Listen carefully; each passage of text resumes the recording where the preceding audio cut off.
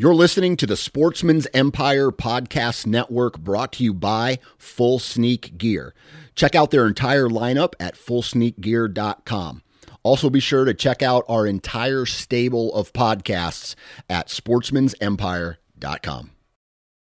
New from Moultrie Mobile, the Feed Hub offers first-of-its-kind cellular connection and control for nearly any spin cast feeder on the market. When used with the Moultrie Mobile app, you can monitor feed and battery levels, run feeders on demand, receive alerts when feeders are clogged, and remotely adjust feeding times.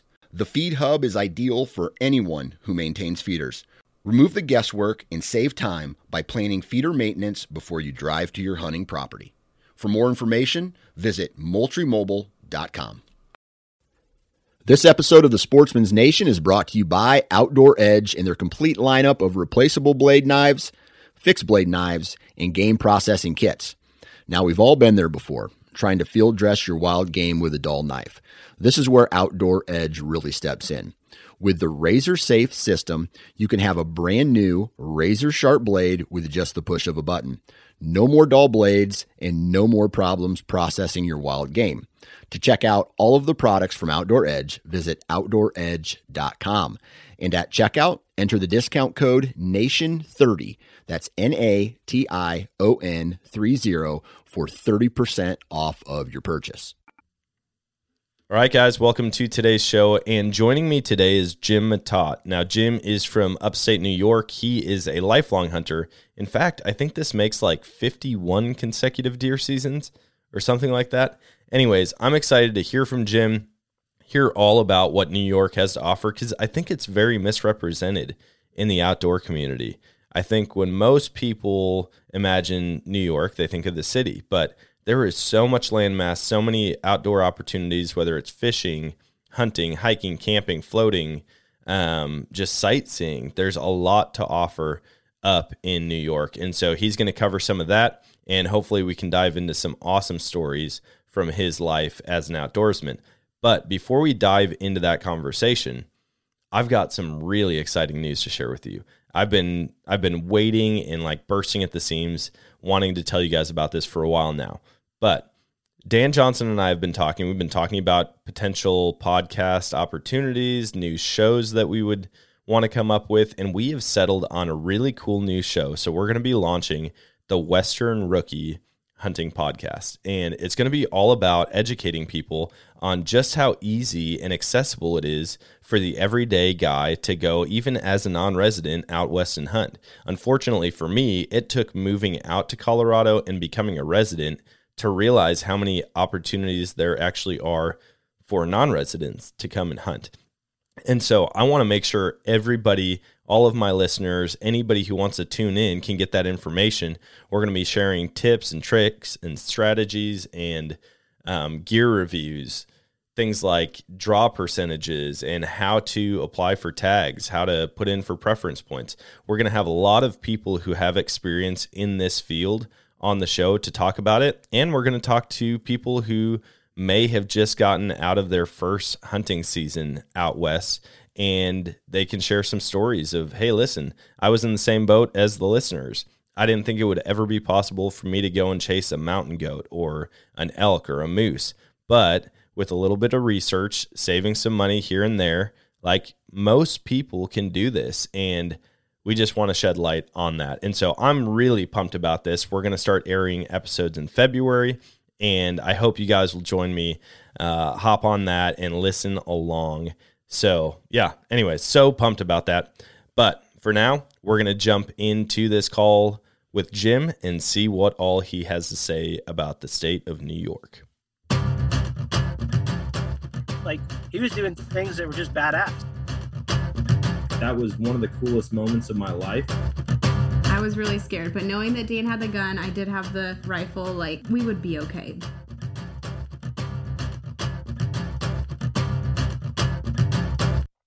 All right, guys, welcome to today's show. And on the show with me today, I have got Jim Matat, and he is from upstate New York. We connected on social media, and he sent me a brief intro about him and how long he's been hunting. And I was like, man, someone with the experiences that Jim has, I've got to get on the show and chat with him. So, Jim, thank you so much for joining me. You are welcome. I'm really proud and very gracious for you to have me on. I appreciate it. Why don't we start out by you sharing with the listeners a little bit about yourself, the outdoor activities that you're interested in, and kind of a brief history about how you got into the outdoors. Okay. Well, I grew up in the country. My dad was an artificial inseminator, which worked 12 hours a day, 7 days a week. So we didn't see my dad much growing up. He was a very good hunter and hunted a lot. As we grew up in the country with, we were very interested in it. I was, especially I had 3 other brothers. My dad brought me home at 22 when I was 7 years old, and I started shooting, and we had a couple 100 acres of property at that time, which I am still hunting on. And so that was my interest. Went into small game and then the big game, and we always fished. Not interest in the outdoors. It was just going on, spending a few hours in the outdoors is just such a great thing for me. I don't think there's anything more. People talk about meditation. There's nothing like being on the woods yourself or spending time outdoors. So everybody should try it. So that's how I started, involved into deer hunting, which I really love. And I've been on a couple of bear hunts the last couple of years, which have been really great. But deer hunting has been, we have turkeys, we have everything else, but I got the deer bug real early, and it's been real. I've been really successful at it, but that's not why, I do it. I just love being out there, and I just love doing it. So. Yeah, that's awesome. So you had mentioned that you've been hunting on that same property. How many years now has that been on the one property? Well, I had my 51st opening day this year, hunting on the property.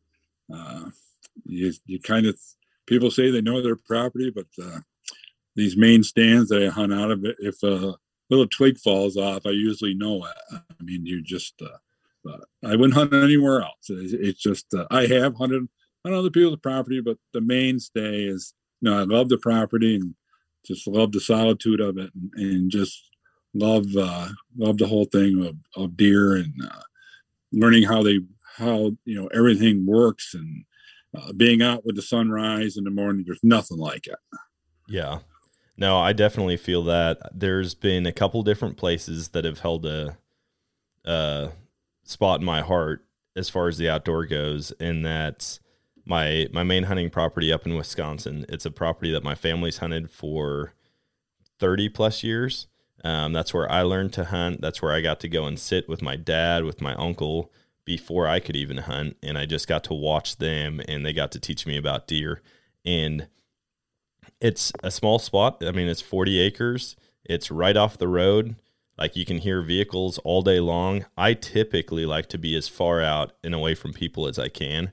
But that spot is a spot that, I mean, I'd be devastated if I ever lost access to it. And I think there's something about building those memories and the connections. And when you're sitting in the woods and there's not a lot moving around, you just look around and you can almost visualize all the different encounters that you've had, all the different stories that you have been a part of in that one spot or that one stand.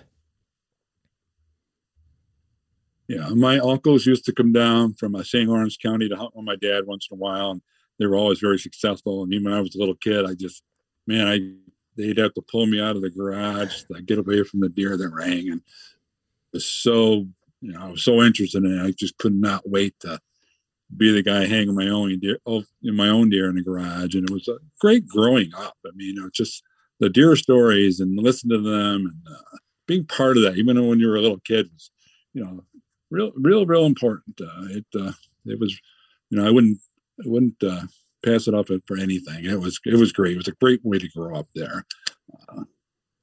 Yeah. What kind of, why don't you share a little bit about the different opportunities that you have in New York? Because if the listeners are anything like me, before I actually visited New York, all I thought of New York as was New York City. And I'm sure you hear that a lot, but the whole state of New York is vastly different from Manhattan. And once you get up into the northern part, it's beautiful. Yeah. I listen to other podcasts, listen to other guys talk about hunting, and New York State doesn't get a lot of credit, that's for sure. We're sitting on New York State, almost 1 million white-tailed deer. I mean, we have a tremendous population. I think we're in the top 10 in the country of deer herd. Almost 500,000 hunters, so it's a well hunted. The groups of guys that I've known my whole life that are hunters are very dedicated hunters, and that is, man, when it comes around the deer season here, it is on. It is, everybody talks about, and from bow season to crossbow season to rifle to muzzleloader, it's a really, really good area. I mean, all in New York. The Adirondacks Mountains are here, which could get it. Actually, they kill 2 or 3 tremendous big deer there every year. But we kill some big deer here. But our area, if somebody gets a 140 to 150 deer here, that's really, really big. So, okay. But we have a lot of deer. But there are no trophies. Any trophies, any deer that I've got is a trophy to me. So that's how I've always looked at it. Yeah. Yeah, that's awesome. What about the body size on the deer up there? Because I've noticed in the different places that I've got to visit or hunt, the body size of deer, typically the farther north you get, the bigger body they get. And I'm guessing that's to have enough calories for the winter, as they can't find food as easily, just to withstand the cold. Are you guys looking at like 200-pound deer up there, or what kind of body size? I would say our average deer, our average buck, or average 2-year-old doe here would probably be 125 to 130 pounds. Okay. You will kill your deer. I actually had a tremendous deer season this year, but the biggest deer I killed was late in the year. I killed a doe on the last day of the season that hung 170 pounds. Wow. Which for our is very big. Yeah. Yeah, the deer in Wisconsin, I mean, I only live about 9.5, 10 hours from where I grew up, and the body size difference from Missouri to Wisconsin is unbelievable. I mean, you're talking the big mature does down here seem to be about the same size as the 2-year-old does up in Wisconsin. We were out hunting this year, and my uncle shot a doe that I had to drag 3 deer up the same hill in one day, and I was spent. I mean, I was dead tired because they were all big-bodied deer, and his doe, it dwarfed all of the bucks that we got that season. She probably, we didn't officially weigh her, but everybody's best guess was probably field dressed 200, just over 200 pounds maybe. And so, yeah, it's just cool to me to see all the different species of whitetail, the subspecies, and how different they can look, how different their body structure or their antler size can be, just because you're in a different part of the country. What's interesting of hunting on the same property for so long, all the deer, all the bucks that I've killed, I still have all the racks and all the horns and everything's mounted that I have. You look at these, you can tell how some of these deers are related. The horn structures are the same. The deer are the same, and they look, they just keep passing on the same genes, so your deer look almost the same.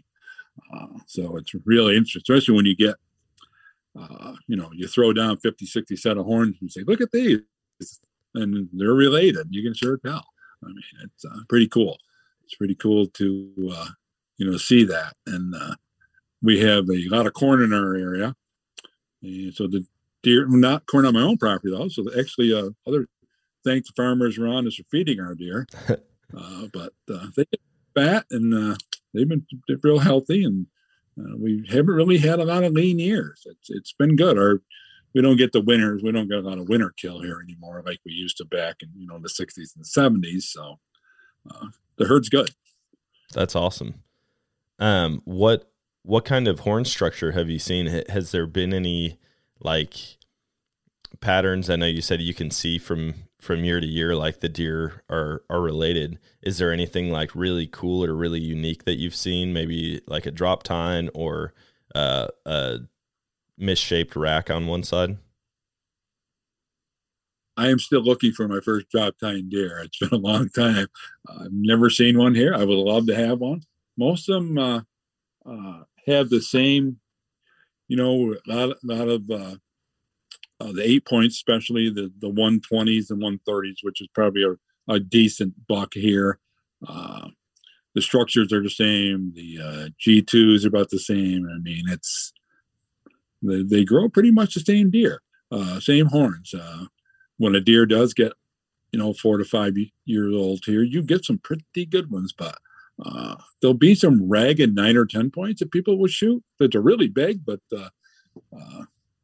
when I was younger and shot some really big deer, I had no money to have mounted at that time, so they're just sitting on my floor. So. Yeah. Would you just like cut the top part of the skull off of them?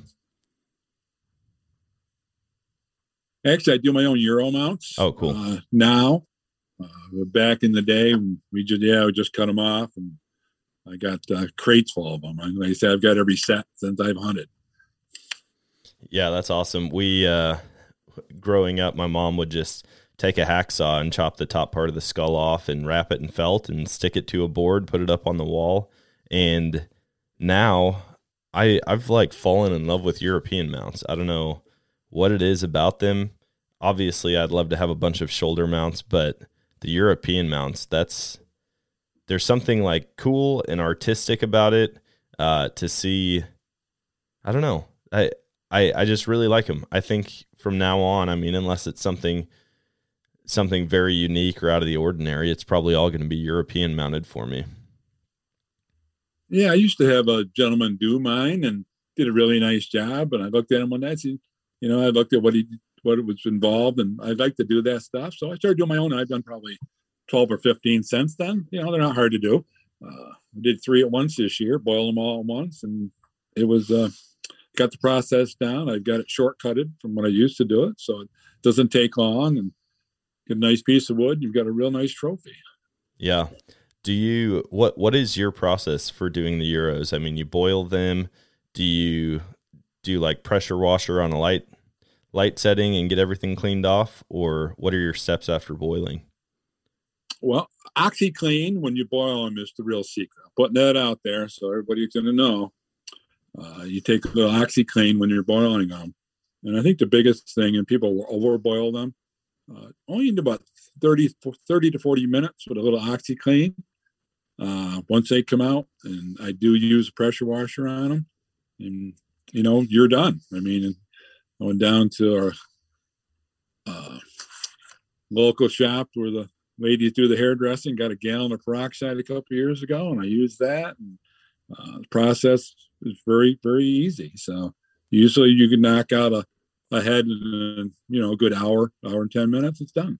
And the OxiClean is the secret, though, so I'm putting that out there today. So. I appreciate that, because I have had a couple successful European mounts, and then I've had a couple that have not been good. Like, we just could not get the skull clean to save our lives, and I felt like I did everything the same. But in hearing that you're boiling them for 30 to 40 minutes, I mean, we had ours going for a long, long time, and I don't know what the total time frame was, but I know it was well over an hour. And so OxiClean, that's going to be a new trick that I'm going to try to use. Especially, we've been shooting a lot of coyotes here lately. I've kind of fallen in love with coyote hunting over the past 5-6 days. And so I want to start doing European mounts of coyote skulls. And so I'm going to try that OxiClean trick on I've done 2 of the coyotes. Done a couple of their skulls. They work really well. We have a lot of coyotes here, and let me tell you a quick coyote story. I know I've been following you with your coyotes. Which, I've been going to get out here a little bit, but it's been so darn cold here. I haven't got out at all. Got a new rifle set up, a new AR-15 set up just for coyote hunting. Nice. But when I first started coyote hunting years ago, I didn't know much about it. Did a little research and read all this stuff and listened to some local guys. I was at a garage sale and I bought a rabbit squealer for about 50 cents one time. So I'm going to use that for coyote call. So a couple of years later, I had nothing to do in the winter. I picked up my rifle. I went up on our property, got into one of my tree stands. I had my deer rifle with me, got the squealer, hit the squealer. 5 minutes later, a coyote come 40 yards. I shot him. I said, man, how easy is this? But that's the only one I ever got that nice. Yeah, it's funny. You can have a coyote that'll come in. Like the other day, I had one that came in. Oh, actually, I had two that came in less than a minute. I mean, we set the call up, and the first time that I've really had an electronic call work well for me was this past week. And since then, I've had it work 3 times, 3 consecutive hunts, 5 coyotes total. But me and my buddy Brad set up because he had been seeing coyotes in his yard during the day. And I was like, dude, you've got a dog, you've got chickens, you've got pigs, you've got a small kid. Like, we've got to take care of these. So we went out, set up, and we set the call up, went and found a spot right in front of this big tree, and we sat down, hit play, and within a minute we had 2 coyotes come in. And so I've seen it work to where you'll sit for 1 minute and have coyotes come in, all the way up to 5 hunts in a row. You think you do all the same things right. You make sure the wind is right. You've got motion that they can see from a long ways off, and coyotes are just finicky. I say they're the easiest and hardest animals to kill out there. What we do with most of our deer gut piles, I like to leave them strategically by my tree stands. And the way it is now, you come back in a day or two, they're all gone. That's how fast they're out of the woods. I mean, they just clean them up 100%. Oh, yeah. We've seen that too. Like, you shoot a deer, you dump whatever's left of the deer carcass out in the field or out in the woods. I know lately they've been asking to take them to a dump station. I don't know if you have CWD issues up by where you guys are, but we've had them really bad, both in Wisconsin and now the county I hunt in Missouri. This was the first year that they tested positive for CWD. So they have dump stations that you can take the carcasses to, so that the bone, spinal tissue, brain tissue isn't out in the field anymore. But we used to just throw the carcass out, and then you could sit there and you'd watch probably 30 different species of animals come into it. Between squirrels, I've seen squirrels come in and gnaw on bones from a deer, crows, hawks, eagles, owls. Then you've got, raccoons and possums and skunks and coyotes and bobcat. I would always like putting a trail camera up over a carcass and just seeing all the different things that I get on that, both day and night. Yeah, we're lucky that CWD has not hit New York State right now. I just was reading, I think, from the DEC yesterday. They do have tested. Nope, there's been no tests, none positive in our state. I'm sure eventually it's going to get to every state, but right now we have none. That's so there's really not, they're not doing anything special for them. But you talk about bobcats, our bobcats have moved into our area in the last few years, and I've been lucky enough. We have a couple that live on our property, and I get to see them, and what a great animal it is to see in the woods. I mean, I just love them. Yeah, bobcats are cool. I've only had one real encounter with a bobcat in the wild. I mean, I've got them on trail camera quite a bit, but I got to see a bobcat cub I was driving down past my hunting property, and I looked out, and there was one. It ended up running across the road behind my car after I had passed by. But I remember this past year, I was looking through trail camera pictures, and it's always a treat to see bobcats, even on your trail camera, especially if you have it on a video setting. And I was laying in bed checking my trail camera cards, and my wife was sitting next to me, and I was like, "Oh my gosh, babe, you got to check this out." And she looked at it. Well, she's not super familiar with where I've got my camera placed, and so she couldn't tell the scale of the animal. But in the image, it looked like a huge cat. And she's like, "Wait, what is that? And where is that?" And I told her it's a bobcat. It's out on the property. And she's like, "Are you kidding me? Like, we used to go out there. What if that thing attacked us?" She thought it was like an African lion. I mean, the way she reacted, she was very scared to go back out on the property. That's funny. I love the fact that your wife is so appreciative of your hunting also. I think that's great. My wife is also. She tolerates me. She don't mind when I leave, which sometimes is a little disconcerting in itself. But last year I had I went out 30 straight days hunting between crossbow, rifle, and muzzleloader. That's awesome. I had a 30-day quest, and it was, oh my God, it was great. And she's great with it. And she grew up in the city, and she's, if you got time, I got one quick story I told her I was going to tell. I have to protect names to be innocent on this story, but I was out bow hunting a few years ago, and I shot this 7-point right at dark, double lunged him. So I heard him run off. Wasn't sure if I'd heard him fall or not. So I went back to our house, and my wife said, "What's the matter?" I said, "I hit a deer." She goes, "I'll go back. We'll go look." I said, "Okay." And it's not her forte. I got to give her credit for being enthusiastic. So we got dressed and got a flashlight. This was right out of my back door.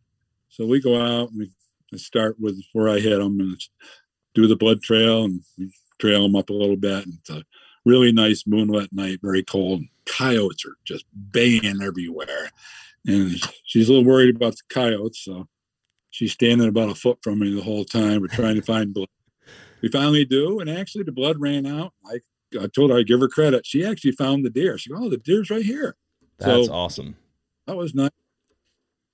I said, "Well, I got you here.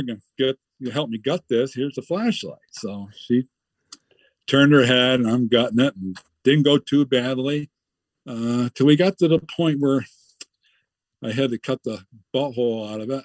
I had her hold the flashlight. And when she saw what I was doing, if there was a divorce court right there, probably the papers would have been signed.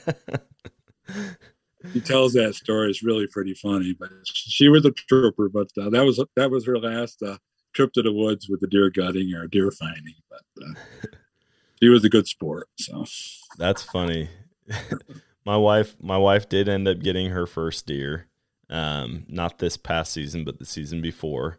And she does not do well with blood. And I give her a hard time for it all the time because she actually went into nursing school, but she can't handle blood of her own or anybody else's. And I'm like, how are you going to be a nurse? And so I'll come home, I'll have blood on my hands, or I'll bring an animal home and process it. And she can handle it once it is skinned. Once the skin's off and it doesn't look like that animal anymore, she's totally fine. She's helped me cut steaks up and do the vacuum sealing and grinding burger and all of that. But if it looks like an animal and I'm cutting into it and there's blood, she just can't be around it. And so she's come quite a ways. I mean, she used to be a hip hop dancer when we first started dating, and now she's got a pair of rubber boots and she's fed chickens and she's sat in a deer stand. And so I'm slowly converting her to be a country girl. Well, we have moved about 6 years ago into a little development down here outside of Norwich, and there's like 10 or 12 houses. And the first year, my sons come over to look at it, and my youngest son says, "Dad, I'm sure this is probably the only deer that's ever been in a garage anywhere near this neighborhood." And he was 100% correct. We've slowly worked that in. Yeah, that's awesome. We've had plenty of neighbors that have kind of given us a funny look, like cleaning deer or ducks or geese or turkeys or whatever. But for the most part, people are pretty understanding. I've noticed that if you're online, everyone's got something to say. But if you're in person, most of the time you can have pretty good conversations with people, even if they don't hunt or maybe even disagree with hunting. And so that's been good to see. But I've got a question about being in New York and hunting. I mean, obviously, a huge amount of the population, or a lot of the population of New York, is in the cities. And so have you noticed a lot of legislation changes or regulations that have been affected because a lot of people voting on them are from the cities? Or are you guys still pretty protected as far as the outdoors and hunting and fishing rights go?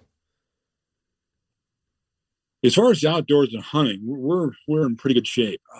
I won't say that again. I won't get into the rest of the legislation which gets affected in New York City. But these rural counties, like our county only has 47,000 people, and it's a big county. We have more deer and more cows than people, but they have left us alone on that pretty well. Things have changed in the waterfowl. It's what's really changed. I know you're a big duck hunter, waterfowl hunter. When we were kids, 16, 17, 18 years old, we had a 3-day goose season. And if you shot a goose, you got your picture in the paper because there was no geese here. But right now, this central New York, our part of the state, or Buffalo, Rochester, all those areas are a hotbed for ducks and geese. Our geese don't even go south anymore. We have millions now. We had none when we were kids. So that's been a huge thing. DEC has worked hard to get us, better hunting now. And they certainly have. They've done a good job. No, everybody complains about them here and there, but overall, they've done a pretty good. Yeah. Have they done a lot of habitat improvement? Do you know what it is that they credit the population boom to? They don't say so much of habitat here. I guess understanding where our geese come from in Canada and on the flyways, that's where the improvement has been. Okay. We have basically reaped the benefits of somebody else's work, and they have came here. And I remember never seeing a snow goose till about 10, 12 years ago. But now, you'll see flocks. I live by a small little pond here, not too far from me, and it's just constant geese all fall. And you'll see big flocks of snow geese come in there where, 15, 20 years ago, you never saw any. There was no snow geese here. So they've done a great job as far as that. So. Yeah, that's cool. It must be like nesting and hatching grounds up in Canada that they're doing a lot of work on or something. I mean, I've heard a lot of stories of there being a lot more birds, obviously, in the past 10 years than there were quite a while ago. I have noticed, though, this year and in the past couple of years, it seems like they're not making their way as far south as they used to. Like this year, we've hardly had any birds up until I think late December. We started seeing birds down here, and normally it's the opposite. Normally they're all passed through by now, and we don't have a good late season hunt. But it just started getting hot as far as duck activity goes here the past couple weeks. I was up, took a drive up to town next to Sherburne the other day, and there's a river that doesn't freeze over, and I stopped and took some pictures of. There was probably 100 Canadian geese on it, and there was actually quite a bunch of mallards out there too. And this is just a couple of days ago. So those they just stay here. They don't migrate like they used to. It's really, really fun to see them. I mean, we got a very good number of geese and ducks, and a lot of guys hunting them too. So yeah, that's good to have. That's awesome to see. And it's crazy to me that you keep birds there locally all throughout the year, because the other day you sent me that video of you going out, and I think you said it was like 21 below. Yeah. And you threw the water up in the air and it crystallized before it hit the ground. And to think that those ducks and geese are surviving outside in those temperatures blows my mind, when they could, fly south and get to Florida and have a much more enjoyable winter, I would guess. Yeah, I come down through outside of town the other day by a cornfield. The guy hasn't cut the corn. He left it up there for deer and everything, and there was probably at least 300 geese on this field. Oh man, have you gotten into waterfowl hunting at all? Just when I was younger, when I was in my teens, early 20s. We did, and we get maybe 2 or 3 geese a year, a few ducks, and then kind of got out of it for a long time. And right now, it's a good time to get back in, because I think actually I'm going to try to get back into some waterfowl again. I have a couple of buddies that actually do guiding. They guide in New York, and they guide out in Ohio too. Oh, cool. Bessel do a very good job. And trapping, I remember you talked about trapping. I trapped as a young man, and when I went to renew my trapping license many years ago, I couldn't find my certificate. So I'm in the process of getting my trapping license again. Oh, cool. All right, guys, I need to take a quick second to tell you about a product that I've been using for quite a while now. It's called Bull Elk Beard Oil. If you've spent any amount of time in the outdoors, whether it's on the mountain, in the marsh, or in the woods, you've felt the effects of the wind, the sun, and the cold on your face. What this product does, it helps you look better, feel more confident, and it helps your beard keep its moisture. Not to mention, it smells great, so now my wife can't complain as much after I come home from a long week of elk hunting. Now I need to tell you, I've gotten to know Brian the founder over the past couple months, and he is an awesome guy. Brian made sure that all of these oils are made out of clean products right here in the USA. He also loves to give back to the outdoor community, whether that's through fundraisers for public land acquisitions, or even helping donate money to cover the surgery cost of duck dogs. He's an amazing guy, and he makes an amazing product. So go check out bullelkbeardoil.com and be sure to check out the subscription options so that you don't have to run out of your favorite facial hair product. Plus, you can use the code Nomadic and get 20% off your order. Yeah, I want to do that so bad. I think one of the first shows that I watched, it may have been, I think it's called Mountain Men. And there's a guy that was from Maine, if I remember correctly, and he would run a trap line on his snowmobile every year. And then he would fly up way up north in his plane, and he had a remote cabin set up there, and that's all he would do. He'd run trap lines, and a bunch of the guys on that show did it. And I was like, it's just so cool to think that you could become so familiar with animal movement to know right where to put something, to the point where they have to actually step in an area that's only an inch wider than their paw. I look at it and I'm like, deer hunting, I've got to get something with my rifle within 200 yards, with my bow within, 40 yards. And that's difficult enough sometimes. But to have a predator that's so alert, I mean, like you watch coyotes and bobcats, the way they move is methodical. But to get them to step in an exact spot and trap them, I just feel like you've got to be so much more in tune with nature and with wildlife to be successful at it. Well, there's no question. Like I say, when I was in my teens, we had a bunch of traps in our barn. I knew nothing about boiling traps, anything.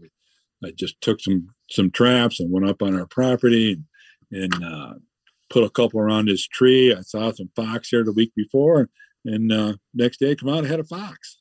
No scent, no boiling, no nothing.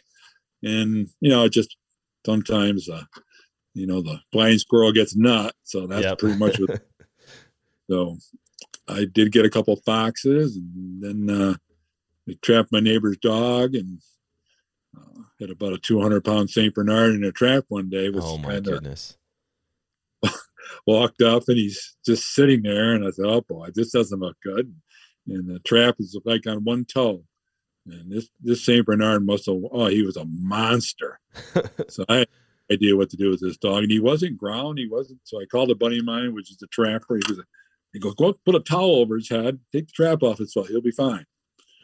Okay, I'll try that. So I go up and put a towel over this dog's head, and I took the trap off his foot, and he went home. And man, we're everybody. So yeah, but I was famous for trapping skunks. Every set I put out, I caught a skunk. Oh man, what do you do when you trap? I mean, were you trapping them in like conibears, or were you trapping them in live traps? No, they're all full holds. Okay. And all my fox sets become, for some reason, the skunks like them much better than the foxes. And trying to figure out how to take a skunk out of a trap for the first time. I said, well, I can't get too close. So I had my 22, so I'll go back, 30, 40 feet, and I'll dispatch the skunks, and that'll be easier. Well, I dispatched the skunk, and the wind blew all the scent right in my face. Oh, my gosh. I went home, had to bury my club for about a week. Oh, you always valuable lessons. Yeah. Everything's a lot. Do you have any tips or tricks for somebody not only getting into trapping, but through that and through coyote hunting, now trying to process and prepare my own furs and pelts from those animals? Well, one thing I've always been good at, I really like I have, my house is full of pelts. I've got coyote skins and fox skins and deer skins that a lot of them I'll skin out and get ready and I'll send them out and get them processed. I do want to do my own deer hide one of these days. Talk about Mountain Men show, watching that show. And I know Tom Orr is one of the guys from Montana. He does his own tanning. Yep. He said every animal has enough, tanning in their brain to do the hide. So I've looked into that. I think I'm going to try one, see how that comes out. Oh, we're talking about the coyotes, being hunting so much and observing them and watching where they run and how they hunt and where their dens are. I mean, I've got a really good idea, how that'll help the trapping a lot, knowing actually how they actually move and where they go. Yeah. Having friends that are very good trappers is a really important thing too, because they can shortcut a few things for you. Yeah, that's a good point. I don't know a lot of trappers here. I think I've got 2 people that I could go to for some advice. And then I want to still try to get out. I mean, I've only got a little bit left of season here, but I really want to get out and try to trap the last couple weeks. Now, the issue that I keep running into is that the property that I want to trap, it's probably 45 minutes away from where I live. And with the schedule I have right now, to get out there and check the sets and, to reset them if I do get something, to have time for taking care of the animal properly, like it's going to be a scheduling feat if I can make that all happen.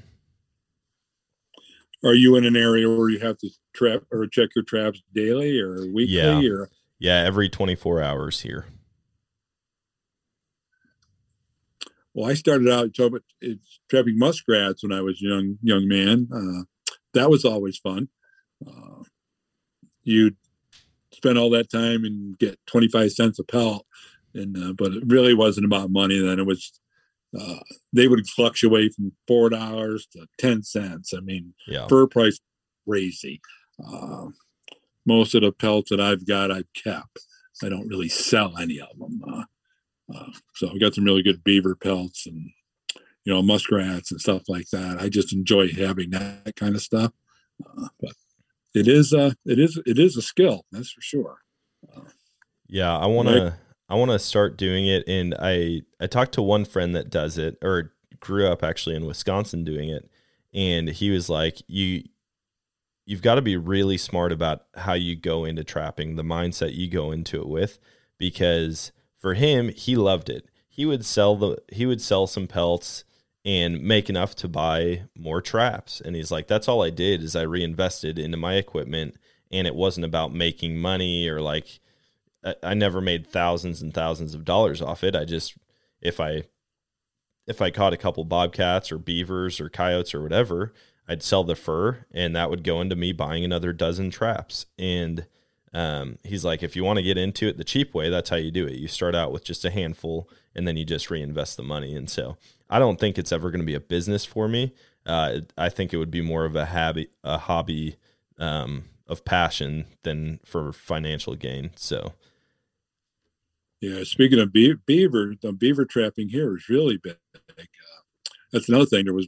There was a few, back when we were kids, and now we have beavers in all these ponds and small lakes, and there's a lot of nuisance trappers because beaver can trap up, flood up a piece of property really, really quick. So there's a lot of beaver trappers here, but they don't bring much.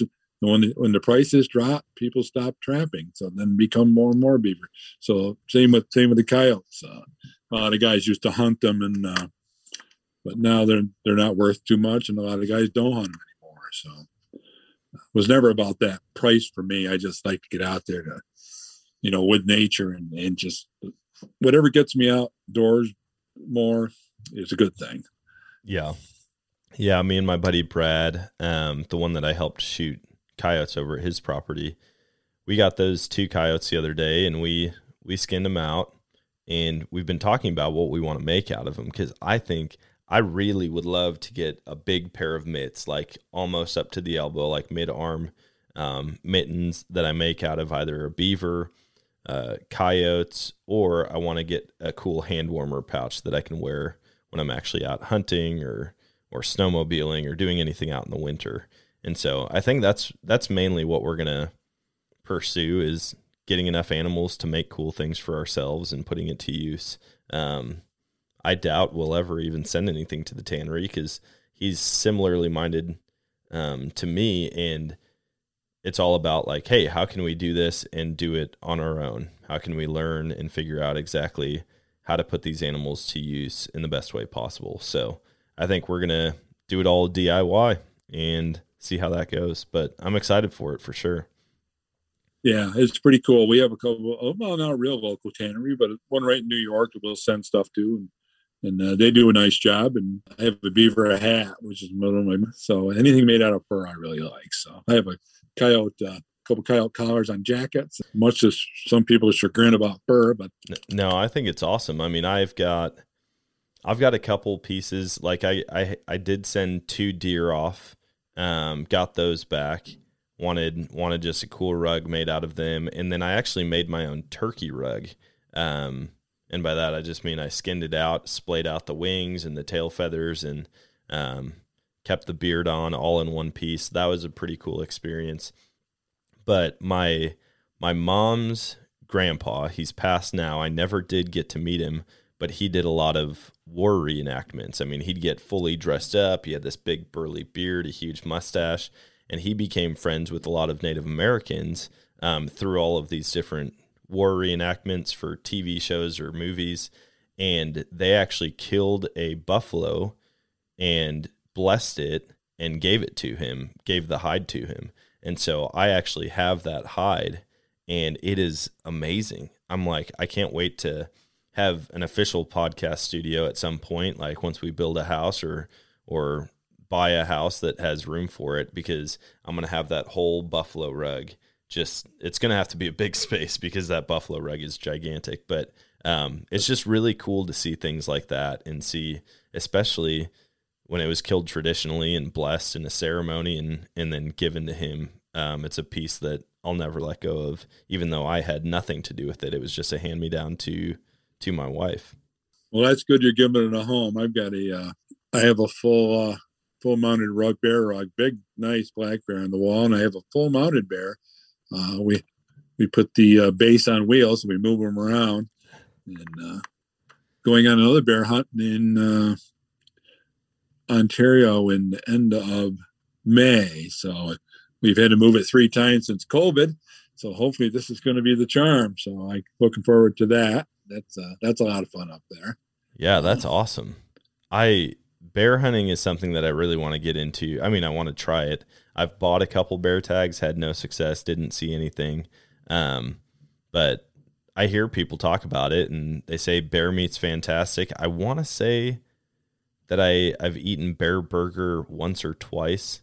I mean, years and years ago, and I thought it was pretty good. But yeah, bear hunting would be cool. You said that you've got it on wheels. I was like, oh man, I would be playing pranks on my friends or my wife with that thing. She'd probably hate me. But that would be the funniest thing, to just kind of like have that thing in the bedroom. She doesn't realize it. She wakes up to go to the bathroom, and there it is right in front of her. It is scared the hell out of a couple of people that have seen it. And once in a while, somebody will bring a dog with them, and the dog would just freak out. Oh yeah.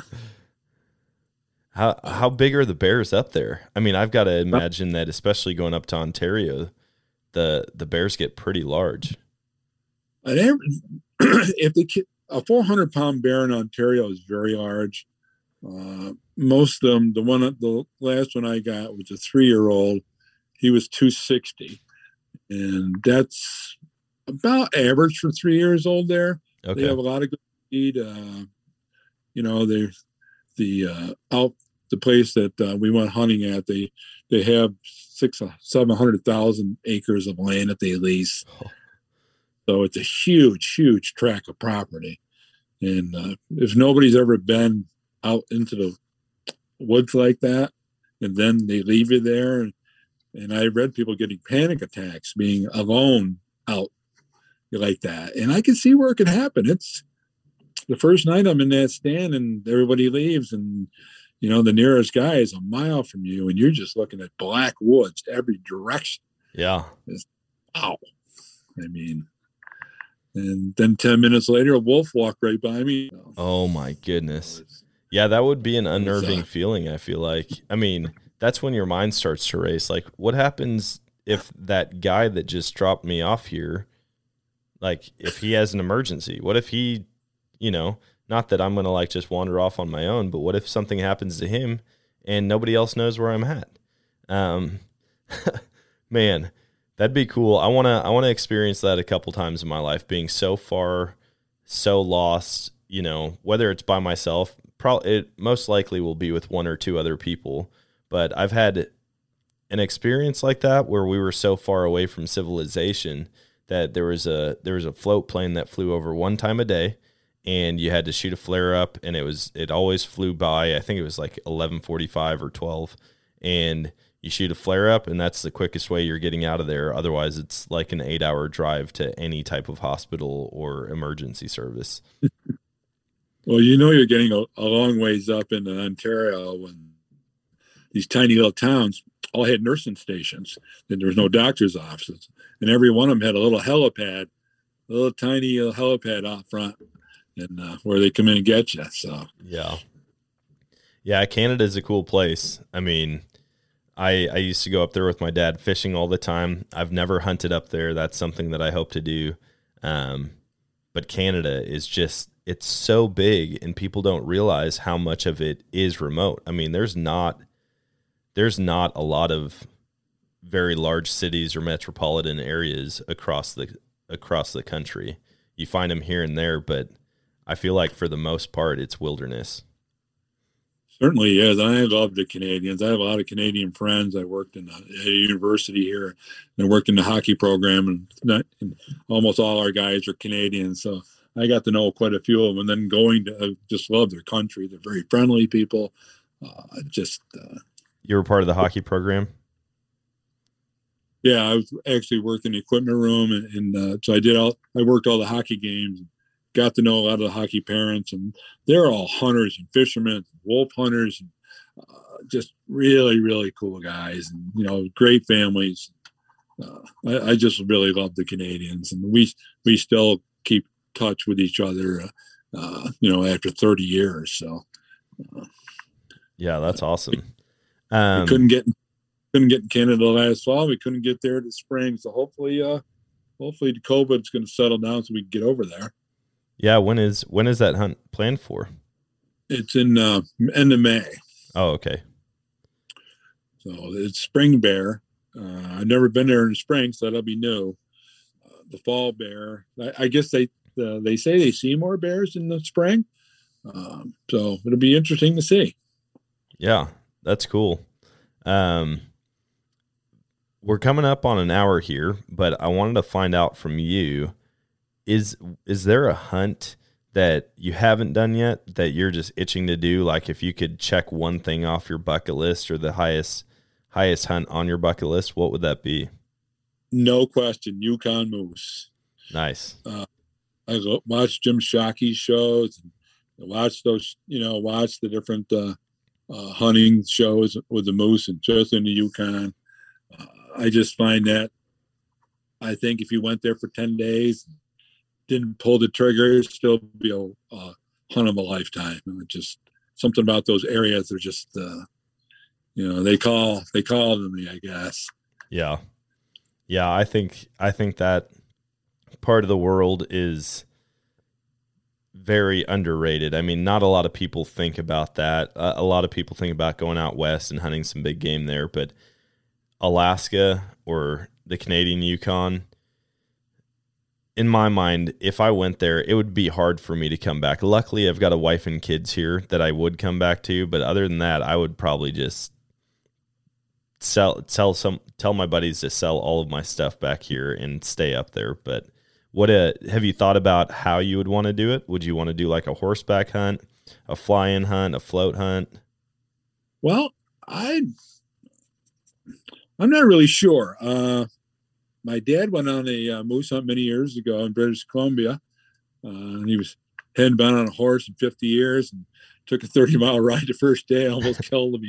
Oh, no. So, but I don't know. I think flying in would be great into a place. But I guess that depending on the area, I'd be open for any of it. Just to be in a place where nobody else has stood, or somebody might have stood there 50,000 years ago and looking at the same thing you're looking at today. I find that so cool. Yeah. Yeah. I've had a couple places in my life like that. And a couple of them actually have been spots where I'm like, I may have been the only person to ever like stop right here and take this view in or walk this path through the woods. And then sometimes I get up to a spot and I'm thinking that, and I look over and there's a Pepsi can, and I'm like, oh, you got to be kidding me. It's definitely a buzzkill when that happens. Yeah, I tell you, running out of places in the world, but I think the Yukon is still one of them. You can find that kind of place where you actually can be alone and say that you've been the only one there. Probably that's pretty cool. But I have a lot of I watch a lot of hunting shows, and what those guys do and stuff is just so interesting, and I just find that them making a living at it, better because that's a good thing. So yeah, it's exciting. I think there's going to be a lot of cool adventures ahead and a lot of new places to go out and travel to. So hopefully there's places like that still around and that we can preserve. And even donating money to these conservation agencies and different organizations that help preserve wild places is going to be huge, so that my grandkids, their grandkids can all enjoy something like that in the future as well. And I think that's one of the things too, like New York, Adirondacks is the biggest park in the country. It's like 3.5 million acres, and it's very well regulated. There's tons of private land there too, but they have kept it, pretty wild, and they've done a nice job with it. A lot of recreation there, a lot of moose population. We're getting. I think there's. Last I heard, there was 400 to 500 moose in New York State. Oh, nice! Yeah, that's awesome. Moose are a crazy animal. I mean, the size of a moose, a lot of people don't fully understand just how big they are, and seeing them in person is mind-blowing. Like the fact that we have animals that large walking around in the wild here in the United States, in a lot of places now. I know Wisconsin's been getting more and more moose. Basically, I would say most of the northern states on the north border have moose in them now, and then a lot of them actually are dropping down farther, like into the center of the U.S. I know Canada, even Nebraska, the Dakotas have them, and so it's just cool to see all of these different agencies working together and reintroducing and creating habitat where they can sustain healthy populations of animals that have been gone for, in some cases, 50, 60 years up to 150 years. Yeah, like Pennsylvania has a really good elk herd. I know some friends who go there and elk hunt, and they've done a great job bringing the elk back there. Yeah. Yeah, I know Kentucky, I think, has one of the largest elk herds now outside of the Rocky Mountain Range. It's just crazy to think, like, if things keep going the way they do, there's going to be elk hunting opportunities in most of the lower 48 states here shortly. I mean, potentially within my lifetime. And so I know Missouri opened up one. There's a lot of different states now, even around Missouri, where you can hunt. I know Kansas had one in Oklahoma, Arkansas, and this is a place where 30 years ago, if you said, you know, they're going to start having elk hunts in Missouri, people probably would have called you crazy. I know. We have a lot of conservation wins, and sometimes the conservation doesn't get a good rap, but they do a lot of good things. Absolutely. Well, Jim, I really appreciate you hopping on the call with me today. I know we've been talking about it for 2 weeks now, and I'm glad that we finally made it happen. And I want to wish you good luck on your bear hunt. Hopefully everything works to where you can get across the border, go up and finally chase after them again. But we'll have to keep in touch. I'll let you know when I'm up in that part of the country, and maybe we can get together. I appreciate that, and I will keep you in the loop on the bear hunt. And I know a lot of people will probably tell you, yeah, come hunt with me, but I really mean from October 1 to almost New Year's. So absolutely, you could fly into Syracuse for a couple of days. We can hunt. So I'll keep you in the loop on that. Yeah, that sounds amazing. That'd be a great hunt. Well, hey, I'll give you a chance real quick to share with the listeners how they can find you, how they can follow along with the things that you're doing and see videos like you throwing water up in the air and freezing before it lands. Yeah, you go on TikTok. I believe it's Big Jim Matat, and I think it's the same on Instagram. Keep watching my I'm just amazed how many people will watch those crazy ass videos, but we'll keep putting them out there. Yeah. I got to say, your wife's dancing is getting better. So, oh man, I would love it if we just never did any type of dances. I enjoy the content. I enjoy creating things that hunters can relate to, but I could definitely do without the dancing. I am not meant to dance. I've got 2 left feet, that's for sure. Well, listen, you keep up the great work. You've got a great podcast. I love what you're doing, and we'll stay in touch, and I'll send you stuff, and I appreciate it very, very much having me on today. And, good luck with everything you're doing. Hey, thanks a lot, Jim. It was definitely a treat. You take care. You too. And that is going to wrap it up for today's show. Man, I had a great time talking with Jim, and I love when I can connect with people and they're like, dude, you should come up here and hunt. And I wish that was my full-time job, was just traveling and hunting with people. But that is something that I want to do. I mean, the Northeast is a whole different ballgame when it comes to hunting. I mean, the views, the scenery, the strategies that people use to chase after whitetail up there, it's crazy. And so hopefully I can get up there with Jim and hunt here soon. But I will for sure be using his trick with OxyClean on some European mounts. We've been shooting coyotes a lot lately. We've been trying to skin them out. We're going to start tanning the hides, and I want to do some European coyote mounts. I think that would be awesome. In fact, I just got done yesterday with another coyote hunt. It's been crazy. I think in the last 6 days, we've killed 7 coyotes now. Yesterday, we called, and the call that I've got, the remote for the call, it actually has a timer with how long you've been playing sounds on a specific set. And so we set up, I hit play, and this coyote came in. It was so mangy. I'm talking like, it looked like a chupacabra, right? Like if you look up pictures of chupacabra, it's all like not scaly skin, but just like dry, crusty, nasty. Looks like it had some type of disease. And anyways, this thing came in with a rat tail. It was just gross. Anyways, we shot it with a shotgun. By the time I pushed play on the call, or from the time that I pushed play on the call to the time that Drew shot it with a shotgun, and I was like, dude, that was insane. Then I realized I could look down and check the time. It was 1 minute and 36 seconds. That was it. And we're not hunting a big chunk of land. I mean, I'm talking a 5-acre, mostly field lot that Drew purchased this year. And so that was super awesome.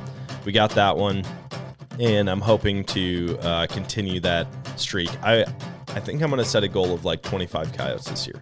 That's my goal.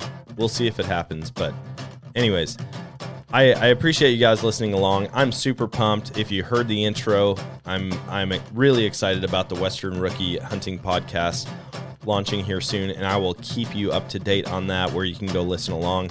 And we've got more merchandise coming out. I just got my first round of t-shirts and sweatshirts in, and so we're going to be launching those at the beginning of February as well. Lots of new designs, lots of new logos, and I hope that you guys hop on, take a look at those, and find something that you like.